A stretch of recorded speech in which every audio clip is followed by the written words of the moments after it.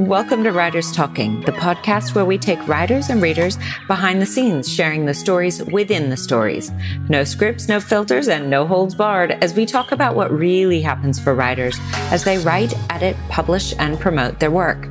Hi, I'm Anjanette Fennell, agent, editor, and writerly mentor who's worked with hundreds of writers to break through their creative challenges to uncover the stories they feel compelled to share.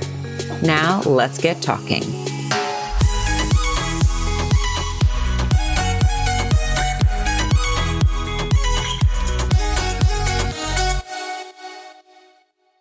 Lisa Ireland is an Australian author and writing mentor with 7 published novels across various genres.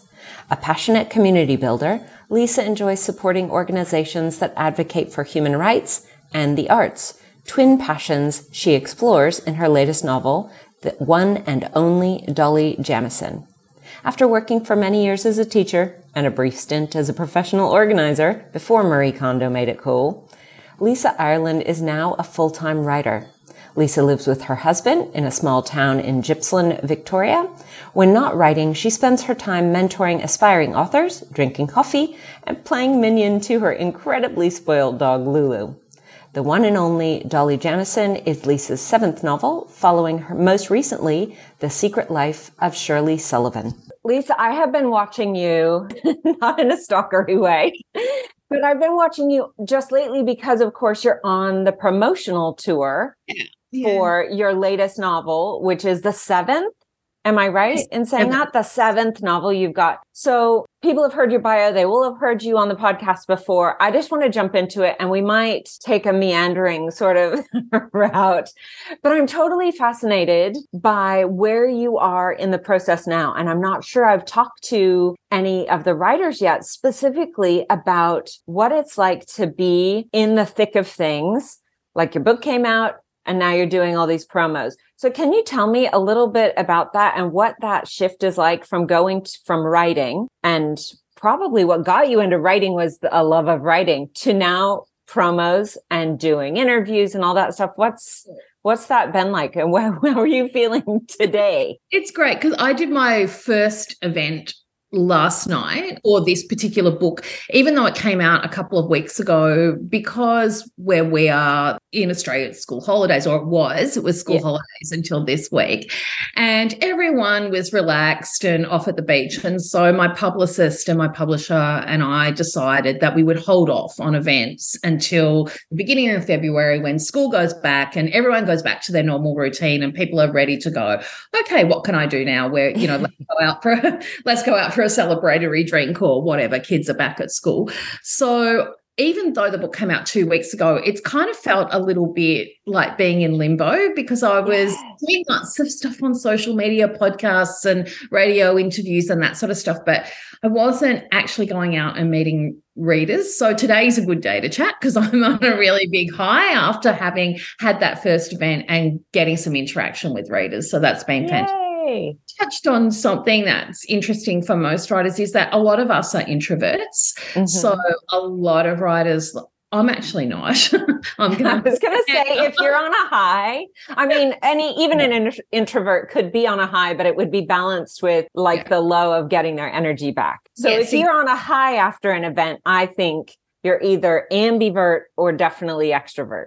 I definitely identify as ambivert. I'm probably on the extroverted end, but I do like my alone time as well. But what I was going to say is that it's really interesting that we are thrust into this world where we have to all of a sudden be public personas. Mm. And whilst it's really great to go out and meet readers, for a lot of writers, that's actually really difficult to actually have to not just write the book, but then stand up in front of a whole heap of people and be articulate about it. It can actually be quite frightening for a lot of raising my hand.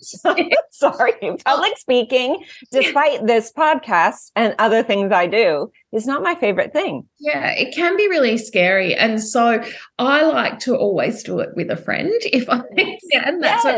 So that's a tip for if you're a beginning writer, if you're just sort of about to launch your first book. I always find it's easier to do the in conversations rather than a straight author talk. But as I said, like I come from a teaching background anyway, so I'm used to standing up in front of lots of people and talking. So, and public speaking is actually not something that's particularly difficult for me. I'm not saying I'm a superstar at it, but I'm not frightened. You're great. You are great. But yeah, so last night I had my lovely friend Jane Cockram, who's another Australian author. She has 2 books out and writing the 3rd now. So exciting. So she came from Melbourne and we went out.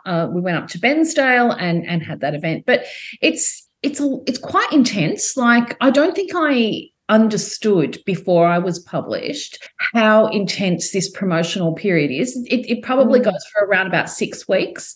Yeah. And you have to be on a lot. You have to be up and peppy and ready to talk about the book. And I love doing podcasts. It's great because we can edit it out. Yes. I find live radio really scary because I'm always worried that I'm going to stutter or that my mind will just go blank when the question is asked. So far I've done okay, but I'll admit to being a little bit scared of Interesting. Live. Yeah. Interesting. I mean, I guess it does make sense when you think about it because it's live air. Right. Yes. And we're so used to, I don't know if I said this on the last podcast, but somebody had said to me, hey, why worry about editing much? People are happy to hear conversation. You think you are, but in fact, we don't want a lot of dead air or silence between. And so you're right, that just that extra added pressure of I better come up with my answers really quick and be pithy and great to sell books. Like that feels like a lot of pressure. And you feel as if you're there, you're wanting to sell your books, but you're also performing a service for the person who's invited you onto their show. Yeah. They want you to be entertaining. They have, and if you want to be invited back anytime, you need to perform well. So there is a little bit of pressure, but I actually love talking about books. It sounds weird to say I love talking about myself because that's what I'm saying if I'm talking about. No, not just that. Yours and other books. No, I get it. Yeah, but so that is always a little bit tricky because I do find that a little bit, you are often asked to talk about yourself.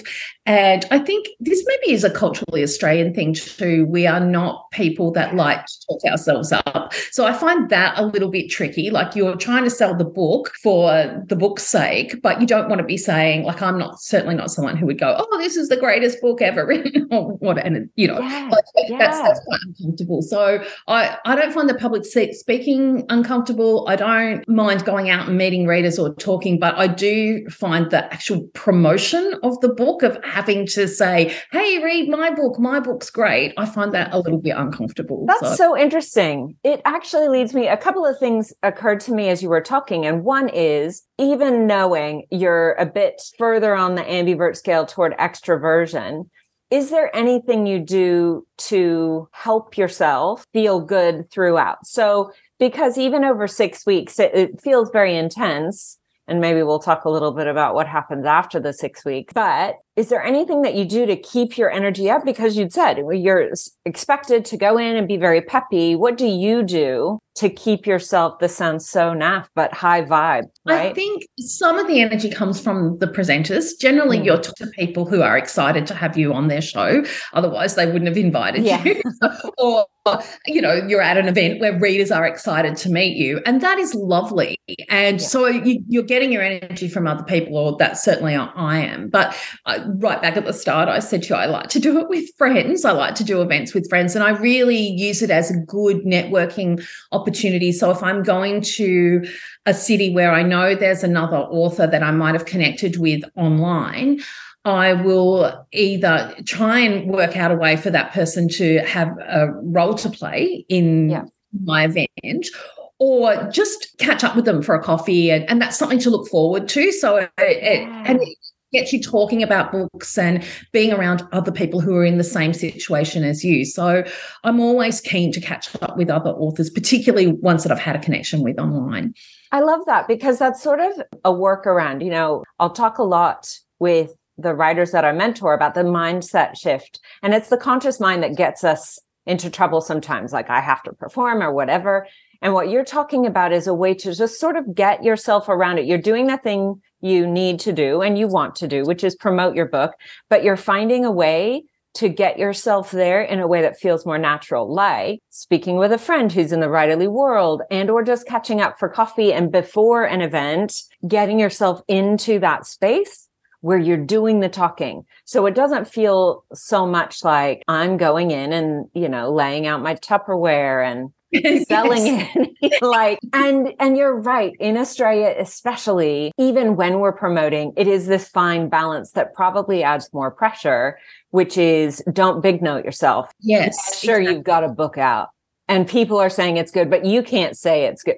And so along those lines, you'd also said that can add that pressure. I'm really curious, and especially with radio interviews, with your publicist. So for those authors who are lucky to get a publicist who's got time, do they help you come up with things? Like, do you prep little, what am I going to call them? Sound bites or things that you can sort of have to hand? Do you practice certain things or have topics? What do you do for all of that? Not really. I think I've been doing this. So I haven't for this campaign, although we do have a big meeting at the beginning, like way before the book comes out. You meet up with your publicist either online or in person if you're lucky enough to live in a capital city where your publicist is. And often with the marketing person too, because marketing is a whole different thing. But we fill in a lot of forms for the publicist. They ask us loads of questions and they're great at finding opportunities for us. So, and they're quite random things. Like they'll ask you, all sorts of interesting things about your life, or, well, they might not be interesting, but there's the potential to be. Yes. To be interesting, or they'll find an angle. So they'll ask you things about the book, the inspiration for the book and all those sort of regular things, but also stuff about your family and your friendships and your hobbies and all sorts of interesting things like that, so that they can then go, well, this person is, I don't know, maybe there's a knitting thing in the book and this person is a really great knitter and, she comes from a long line of people who spin their own wool or whatever. And so then they'll find an angle somewhere to promote that book. So you talk through lots of stuff like that for them to find the places to pitch your novel, because it's a really competitive market. Like I came out, this book came out on the 10th of January, and it's an odd month to come out because there's another release date at the end of February. So it's sort of like 2 weeks of clear air, and then the next batch of books come out. Usually it's a month between books, but different publishers stagger the release dates as well. So you're always in the market competing with other books, which is kind of weird because often they're written by your friends. Well, we've not gone there, but we will have to have a whole episode about that. Yeah, no, I can't think about it that way. Those people are my friends. I want their books to do just as well as mine. Yes. You have to look at your book and the opportunities for your book. That's my opinion. I don't worry about what other people are doing. I just worry about what I'm doing with my book. So yes, we have the meeting and we talk about things like that. And then I think with newer authors, they could certainly run through with their publicist. I think it's sort of more led by the author rather than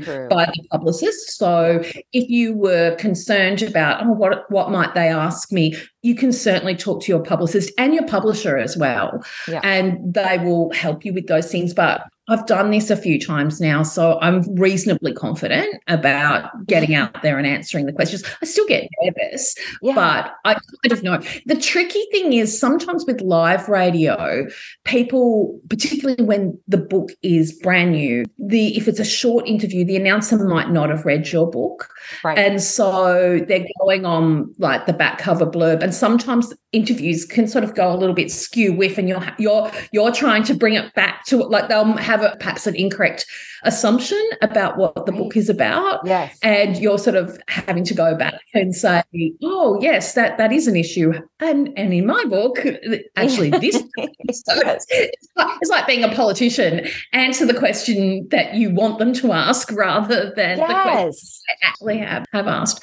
But another little thing on that can be tricky, which I didn't expect at all until it happened to me was that if you write a book about an issue, and let's face it, all books are issues based. So if you write a book about a particular issue, you're going to be expected to be an expert on that issue, even if it's, so for instance, sorry, I've gone a bit. No, I like it. Here, but I wrote a book called The Art of Friendship, and it was about ghosting in friendship. Yeah. So, and it's like, I wouldn't have thought that would be particularly as an issue. It's not a particularly controversial or interesting thing. It was just the basis of the book, and it's a completely fictitious book. But I was asked so many questions about why I think this happens and the psychology of friendship.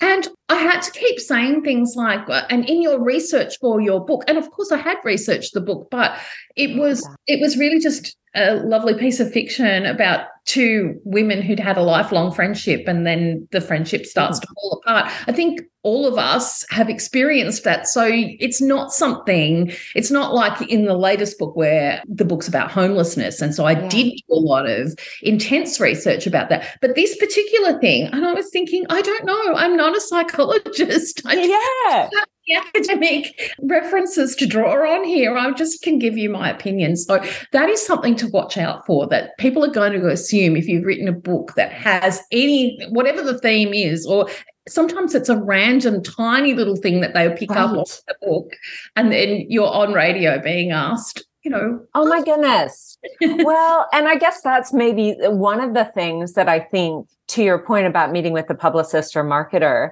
having those external eyes, because I know lots of writers who you've written the entire story and you're in it when you're writing it. And so some of the things that come out are just the natural follow-on from a particular character or whatever. And you are so connected that you didn't intend it. It wasn't something that you sort of were like, I'm mindful, I'm going to put this in. It was just a characteristic maybe that popped out. And then somebody else reads it and says, wow, it's a compliment to say, wow, the way you did that was so great. And you're thinking, that is cool, but I wasn't manipulating it.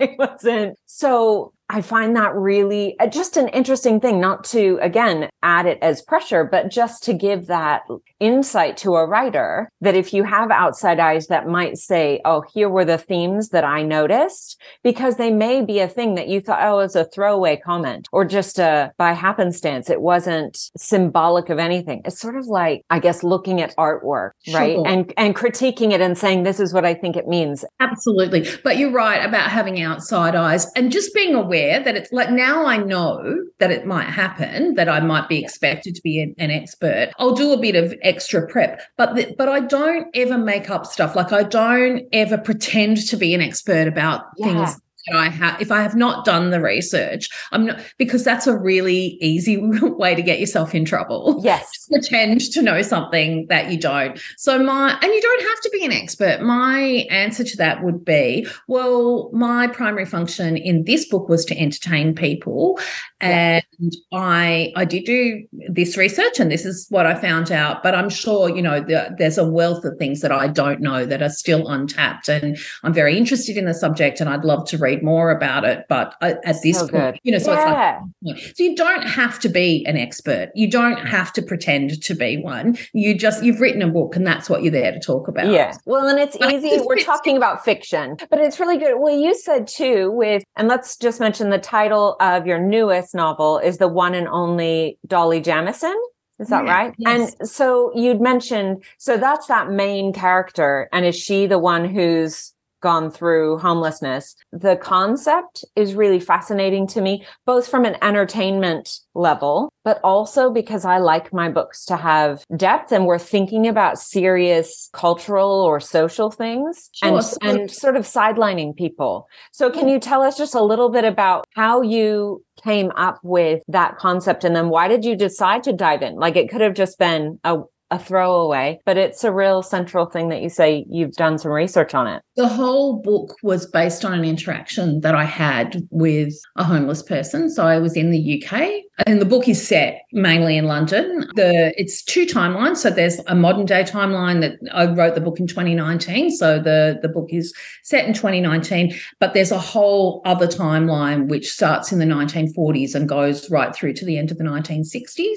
And same character. So it's one character, two timelines. And she, at the beginning of the book, you meet her and she's homeless, and then we delve into how that happened. So, but I met this woman. I'd been in the UK on holidays. It was winter. It was really, really cold. And I'd noticed more than usual more homeless people than I had ever noticed before. Yeah. And not just in London, because we were traveling. You always see lots of homeless people in London, but everywhere.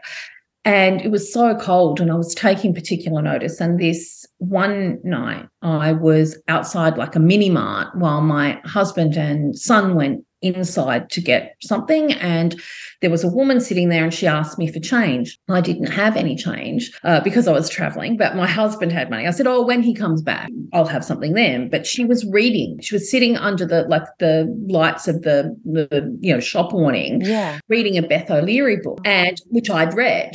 I think it was The Flat Share. And I said to her, just because we were both standing there, or I was standing there and she was sitting there, and I said, oh, I've read that. How are you enjoying the book? I've read it. And we started to have a conversation about the book. Yeah. And then when my husband came back, we gave her the money and she thanked us. And I said, oh, it's nothing, not a trouble. And she said, no, not thank you for the money. That's lovely too, but thank you for talking to me. And she said, nobody makes eye contact with me ever.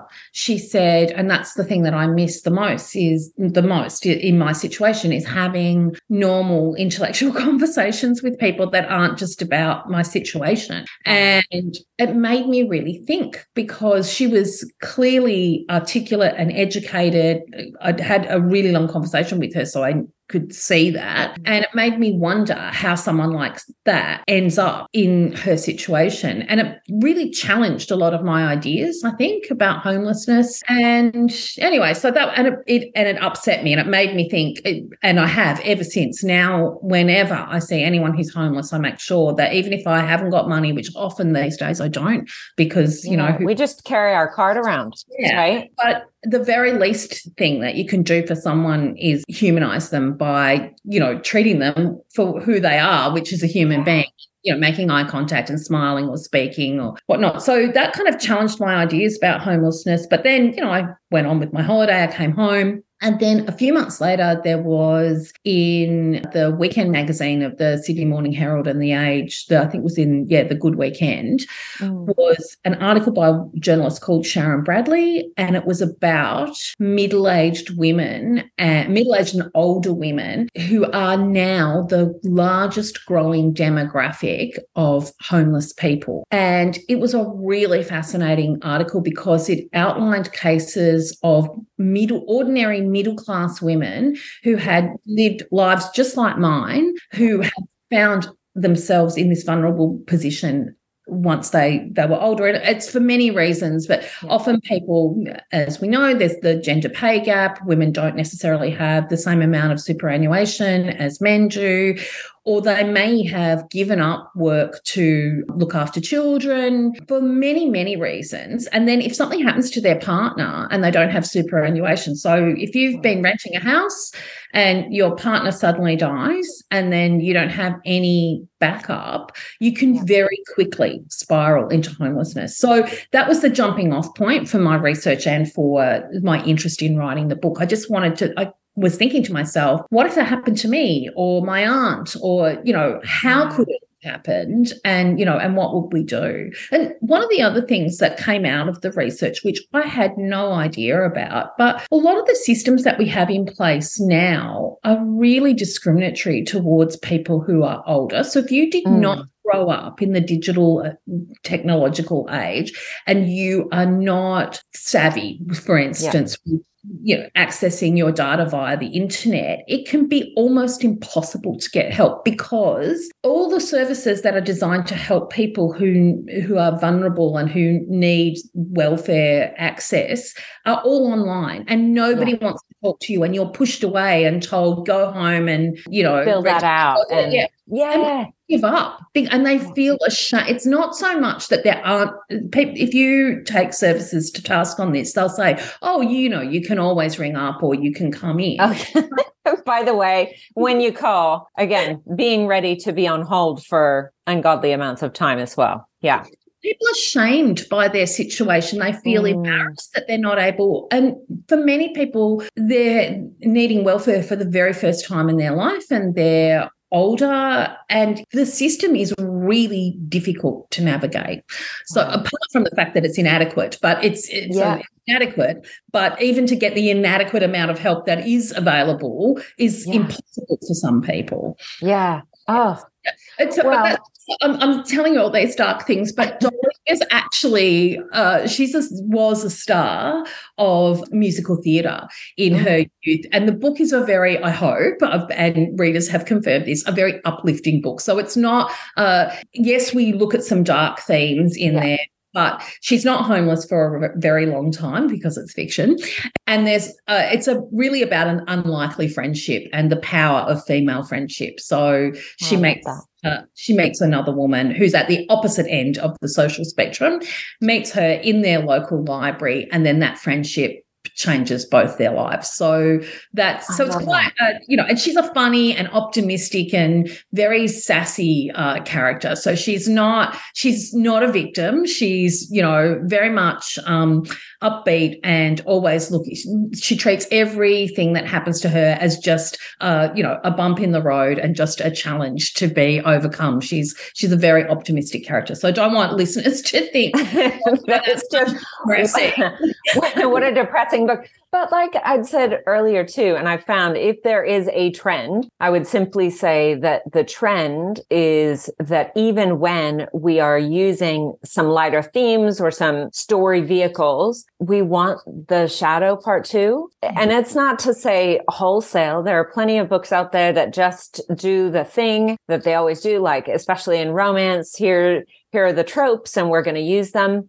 But what I've found, especially talking to publishers as well, is they want that extra depth and nuance. And so, in fact, it's through a story like you're talking about that will probably open the eyes of other people who may have stayed, blinkered and they don't want to look at it. But it's through a character like Dolly that maybe they say, wow, this is something I'd like to change without feeling so overwhelmed by the heaviness of it, right? We need both. And that's what we long for because that helps us connect. That's real life, light and dark, right? Sure. And I had a reader actually contact me this week, two different readers, two different stories. But one was a reader who said to me, I have never thought about homelessness like this before. And you've completely changed my mind. And if that's the only thing that ever comes out of this book, I feel really uplifted by that.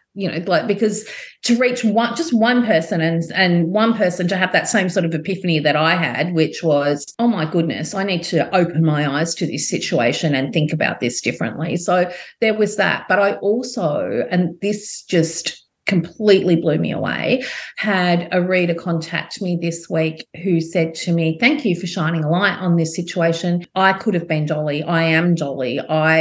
She was not living on the streets because, and this is another thing of the shadow homelessness among older women, that there's a lot of hidden homelessness of people who have insecure housing. So they are friends' guest rooms or whatever, but they don't have a place to call their own and they're having to sort of couch surf. And so she said that was what had happened to her, and that exactly the situation that I had described of someone of means who'd always lived very ordinary middle-class type of life, and then a situation changed and she ended up finding herself without housing. So again, that really not uplifted me that she had been in that situation, and she's in a great situation now, but I was pleased that the book resonated with her and that she felt, so I feel like then I have done my research properly. Yes.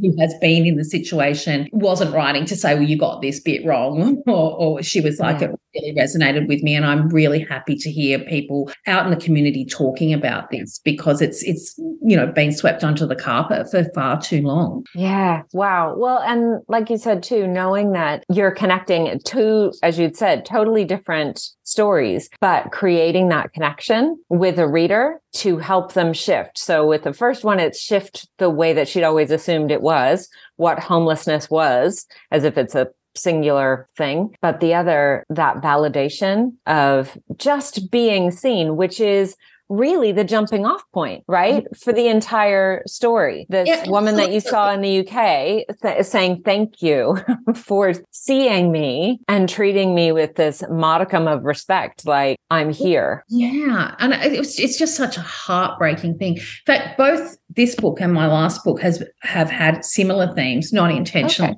as you say. I mean, it was interesting you say, talking to writers, how, at the end of it, we'll say, oh, I didn't kind of mean that. But when I'm talking to aspiring authors, I'm always talking about writing is actually rewriting. So when we draft, we're just telling ourselves the story. And then the real work of unearthing what that story is and what the characters are trying to tell you and what the themes of the book actually are come in the second and third and fourth and fifth draft.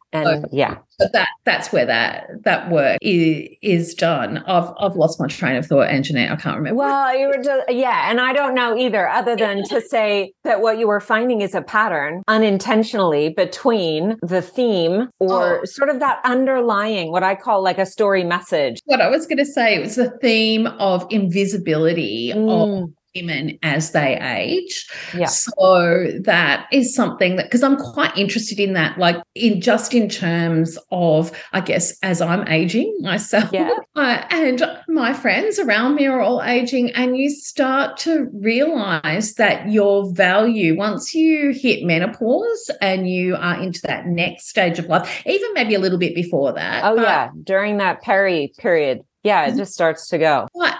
But people, I think society, as in general, as a whole, treats women as if we exist to be somebody's mom or somebody's wife or somebody's partner. We're never treated, I guess, representations I'm talking about here, representations in fiction, or whether that be in film or on the page.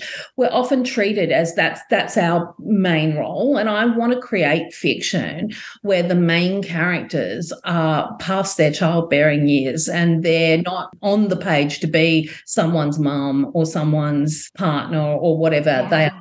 And they are mothers and they are sometimes grandmothers or whoever, and that is an important part of their life, but they are themselves and being seen for themselves. So that's been my recent interest. I was going to say, it's quite an aha, and giving yourself permission.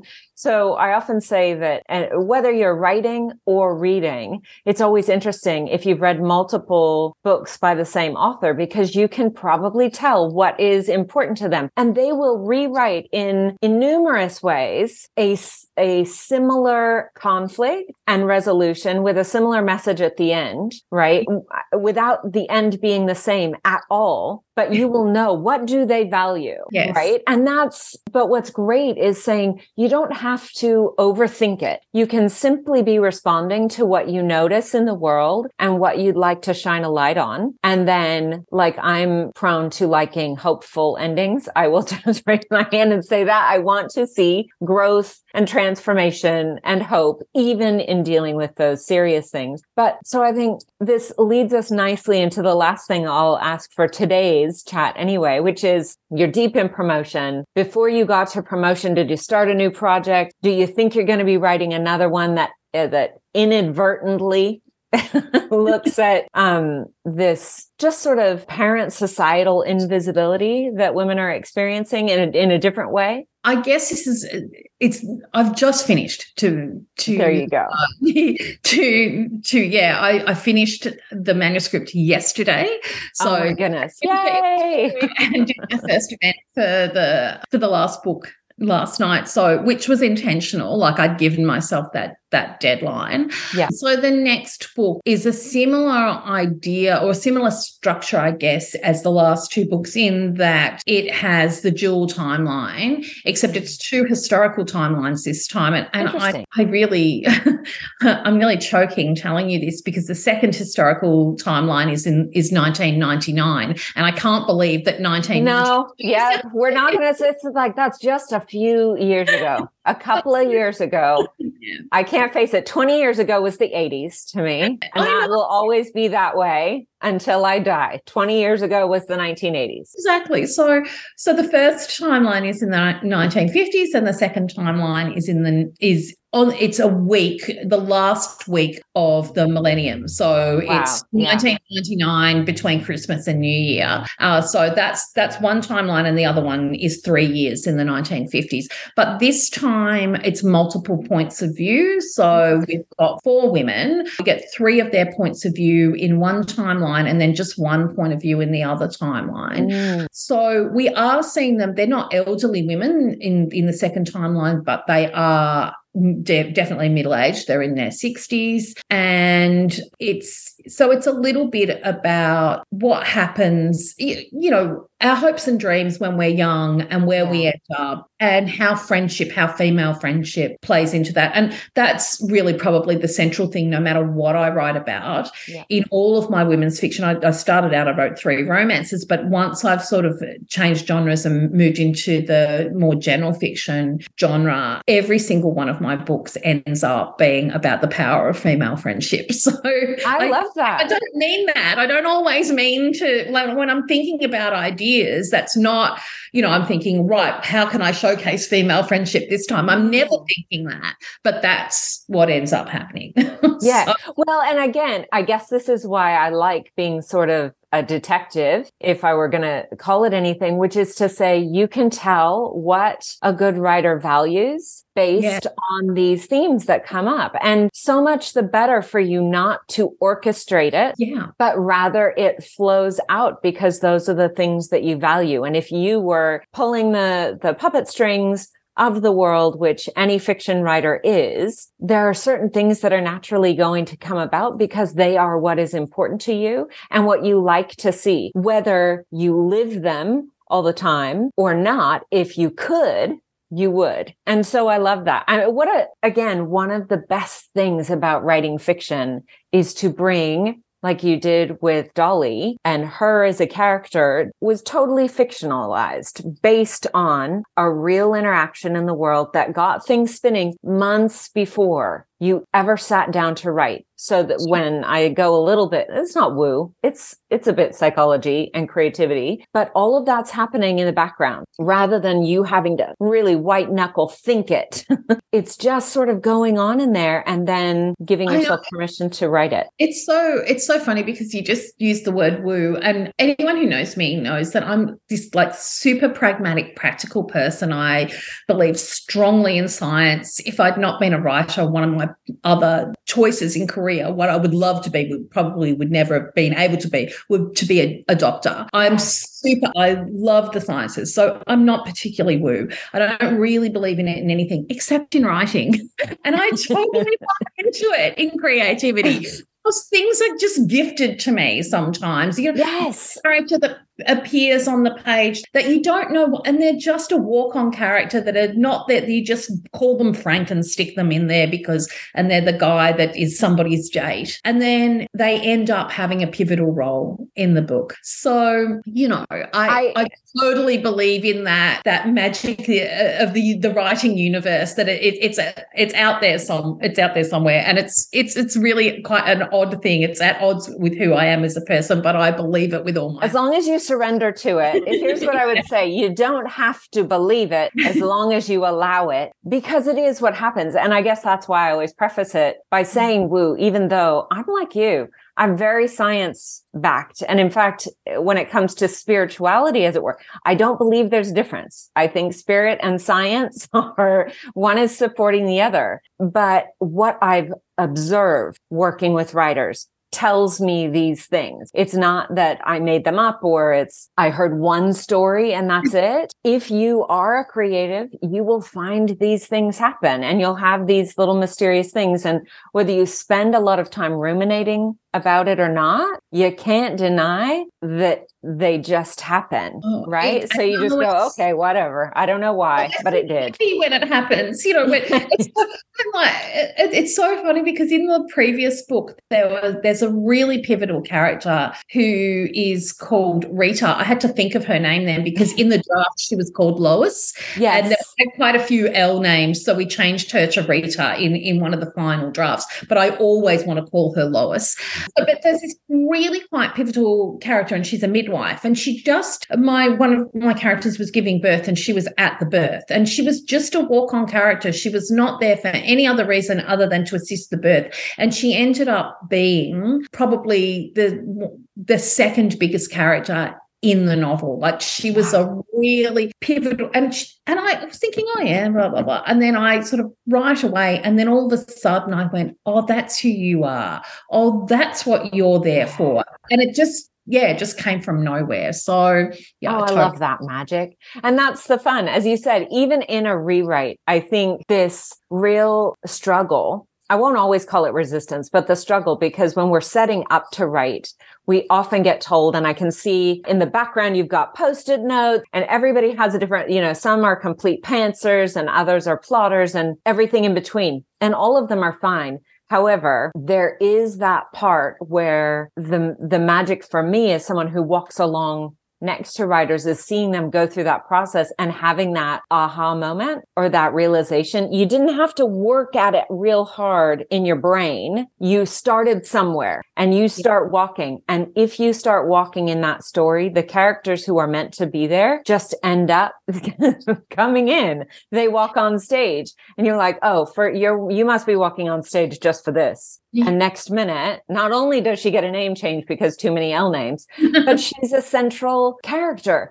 But you never would have met her if you just used your conscious mind, brain power to try to manipulate the world or orchestrate it in a certain way. You have to surrender to it. And that is why when I'm talking to aspiring authors, I really try and encourage them to just get the first draft down without editing it too much. Yes. Because there's always that desire, I think, to try and make it better and to go over and over and over it before it's finished. And everyone's got their process, and I'm really not a big fan of messing with other people's process. So if it's working for you, that's great. Yeah, true. But a lot of the time when people are talking to me about it, their process isn't working for them. They haven't finished a draft. They can't get their book finished. And I will always say to them, just let go of it being perfect. It's such a simple piece of advice. Let go of it being perfect. Just get the idea down, because it's not until that you get to the end that you know what the beginning should be. Yes. So, and then you can start refining, and it might take you a few goes. Like this last book, I can never say exactly how many drafts there are because I don't finish one draft and then start. I've got 4 physical separate drafts, but there's probably maybe 7 or 8 drafts, because once I got to that sort of second last draft, it becomes like a living document, and I just keep going back to the start and going over and over it. So maybe 7 or 8 drafts, and you wouldn't probably even really recognize what it was in the beginning. It was such a mess, and nobody other than me would have even been able to make sense of it.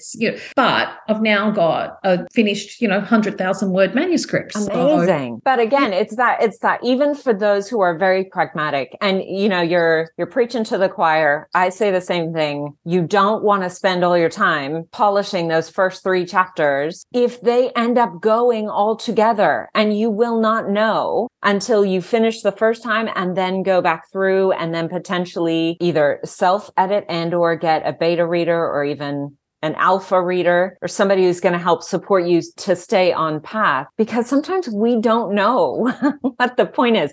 Rather than keeping you from writing, I always say just race to the end. I don't even say don't make it perfect. Don't even make it good. No. Write badly from start to finish so you can get out, because also you won't know maybe till the end, do you really love it? I don't know if you know Natasha Lester. I don't know her personally, but of course everyone in Australia has heard of Natasha, who's in the writing world as a pantser. And when she says she pantses the first 20,000 before she even decides if she wants to write this story, which is one way to go, because maybe you have to write the whole thing before you decide, do I even, and it is painful. I would never wish this on anyone, to get to the end of tens of thousands of words and say, I don't even care. I think you could do something with it, but sometimes you don't know, because I don't know, with that first draft that you wrote when she was still Lois, do you know how far in you were before she was even introduced? You were writing a different story. It would have been different. That story was completely pantsed, because I write everyone. I don't have, my process changes according to the idea and according to where I'm at in my life. Amazing. So it's not exactly the same each time. So this book was, the one that I've just written was so not Dolly, but the one that I've just written now was a lot more planned, because there were so many points of view. Yeah, true. I still didn't like do a really specific outline, but I had a bit more of an idea of what needed to happen when, rather than in both in Dolly and in Shirley, which is where Lois turns up. In Shirley, Lois is the key to a secret, or Rita, she is now. Yeah. See, we're doing it again. She is the key to a secret. So when I started the book, I knew Shirley had a secret, but I didn't know what it was. Yeah. And so I knew that there would be, I knew where I was writing to, and I knew what the end that I was writing towards, but I wasn't sure what the secret was. And I just had enough confidence to go, well, it'll come to me, and, I'll just write it. I'll just start writing and something will come. But also, like Natasha, I have several times, in fact, 3 or 4 times, written even about 30,000 words is the turning point for me. I've twice now in recent years written 30,000 words and then thrown the book out. And that's a risk when you pants, because sometimes the idea doesn't really have legs. It can be an okay kind of an idea, and sometimes I'll think, that's an okay kind of an idea. I'll try it out. And then twice that's happened where I've got to 30 or 40,000 words and I've gone, it just doesn't really have the legs to go all the way to the end. I'm not as fired up about this as I should. That's it. Because you have to, as per your, if it's 4 drafts, but really more like 7 to 8 drafts, if you're going to be spending that time rewriting it, you have to feel a little bit fired up about it. And it's really funny, because today I finished the book and I went for a walk with my dog this morning and got my coffee, as I always do. And on the way home, I was thinking, I'm having a day off today. This is so great. The book's gone and I've got this chat with Anjanette, and then I don't have anything else on. And I started thinking about all the people that I need to call and that I need to email and touch base with, because I've just let everything go for the last few weeks while I've been finishing the book. And I was thinking about catching up with a friend, and I wanted to ask her some questions. And then I started having this vague memory that she might have already answered these questions and she might have already told me these things. And it's because I have been living in book world, like completely immersed in my own characters, my own world. And honestly, my friend could have told me she was moving to Mars, and I probably have said on the phone, oh, yeah, that's great. You'll have a great time there. But I've got no memory of it, because I've been in another world, and now I'm back in the real world, and I'll have to get my friends to all forgive me for being. I think they will. And it certainly, you've been on this road and sharing with so many readers and writers over these years. You've got a book club. I thought I might include these too in the show notes for people. If you're still doing book club, definitely your website. I'd love to hear a little bit about that just as we round out the interview. So you obviously, when you have time away from being fully in book world, time where you mentor some authors too, and or a book club. So tell us. I've got a side business mentoring other authors, which happened during COVID. I just started this because I had been doing some and I still do, but I've been on hiatus from it, I do this thing called Mentor Monday on Instagram. It's just a little sound bite. Like I'm very verbose, so it's about 10 minutes. Welcome to my world. So it's 10 minutes of chit chat about writing, and it's not terribly planned. Like I'm just talking about what's important to me in the writing world, or an issue that might have cropped up with writers that I'm talking about or writers that I know. And so I'll do 10 minutes. Sometimes I might interview another writer. So that started. And then I started getting people in my inbox saying, would you mentor me? You know, do you mentor people? Can I pay you to mentor me? And I was like, oh no, I don't do that. And then I thought, well, why not? Like I'm a teacher. I love talking about writing. And so I now one-on-one mentor people. I'm going to put a plug. Can I put a plug in for one of my mentees? Yes. One of my mentees, a beautiful, smart, intelligent woman called Karen Main, has a new book coming out in March. Her book is called Lenny Marks Gets Away with Murder. I'm so proud of her. I'm going to spruik her really big because she is the mum of newborn twins. She already has 2 other very small children, and she's a Melbourne-based detective. And in her spare time, she's written a novel. Stop. So, yeah, because all the spare time you get with that setup you just gave. Yeah, sure. So I mentor other writers just one-on-one. I don't have a lot of clients on my books all at once because I want to give people, you know, really special attention, and I can't do that if I've got heaps of people. So I have a few. But I want to talk just quickly, if you don't mind, about the Reading Couch, which is my online book club. Oh, yay. Yeah, that also started out of COVID. I used to have a Facebook group with 2 other authors, Sally Hepworth and Rachel Johns. We're friends. And during COVID, when we were all in lockdown and whatnot, not Rachel because she's in Perth, but Sally and I were in lockdown, we started this. It was actually a little bit before that. We had a newsletter called The Secret Life of Authors, and then that evolved into a Facebook group. And we loved doing it, but over time, we've kind of each of us had to give it up because it was supposed to save us time as authors, but we ended up we were doing our own newsletters and doing The Secret Life of Authors, and it's ended up taking up too much time. But what came out of that was this little read-along group where we used to read a book a month, and we would read it all together. And so we, you know, check in everyone would sign up for, let's say we're doing, I know Emma Gray Scott, she is our read-along book for, I was going to say this month, but I think it's next month. Oh, my goodness. I cannot wait to hear what everybody thinks. Everyone's going to love that book. I mean, yeah, I'm gonna call it. Yes, everyone will love the book. But so what we used to do was check in every few days and talk about the book. But then after we all came out of lockdown,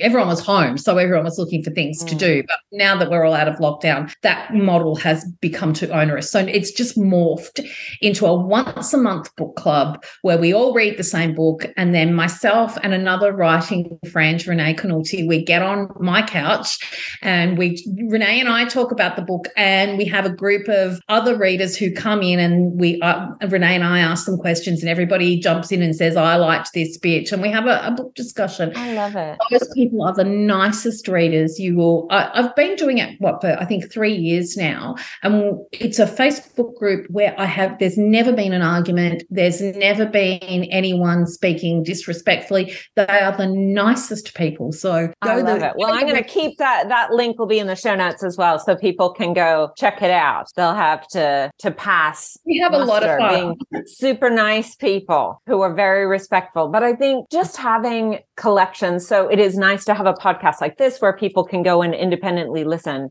But there's a lot to be said, and I belong to a book club as well. And I don't get to get as involved as I might like. I know it might surprise some people, but I don't talk in book clubs. I really don't. Yeah, no, I'm quiet. I listen to the other people. Not to say I don't have maybe a type because it's always virtual. But there's so much to be said for both writing groups and reading group. If you are a writer, get yourself involved with a reading group. You can keep it separate from your writing. But just to sort of circle back to the beginning, because I'm going to be hopeful for anyone who's listening to this podcast who aspires to be a writer and be traditionally or self-published and be on the publishing trail. When you get to that point of promoting your work in whatever ways you can, keeping yourself sort of in your own little book bubble and a writerly bubble, which means feeding yourself that thing where you're talking to other people about the joy of both fiction and nonfiction. I read beautiful memoirs that I love, but it's about community and connection. And a lot of that is really the start of where people feel motivated to write because they want to reach out. And if you're an introvert, it's easier to reach out in story first by yourself, but give yourself the gift of reaching out to other people who understand the power and importance of that sort of community. I just think that book people are the best people, right? There you go. Whether they're readers or whether they're writers, and all writers start as readers. Like every writer writes their book or writes their first book because they've been a voracious reader. They love books and they just want to be part of that themselves and have their own story out there. So there are plenty of people who are interested in connecting with you. If you are an aspiring author, if you are getting started, don't be shy to reach out because there's enough room for everybody. Like you don't need to think, oh, that person's published X amount of books. They're not going to be interested in me because I'm not published or because I've only written one manuscript and I don't really know anything yet. It doesn't matter how many books you write, you still always feel like you don't know anything. I still feel like new sort of imposter syndrome. How did I do that before? Because I can't really remember how I wrote all those other books. Yeah. Absolutely. And we've been there. And so we know what it feels like to be that person on the outside. So I would absolutely say if you are an aspiring author, or if you've just started writing, don't be afraid to reach out to other writers. You'll be welcomed. Oh, that's beautiful. Thank you so much for coming on and chatting today, Lisa. It has been an absolute pleasure. If you haven't yet picked up her newest book, The One and Only Dolly Jamieson, and then we'll have a link to her website so you can check out her backlist as well. And I am positive I will be hitting you up to be on the podcast again. So hopefully you will be happy to be here. But thank you so much for your time today. Oh, thank you so much for having me. I always love chatting to you, Anjanette. It's such fun.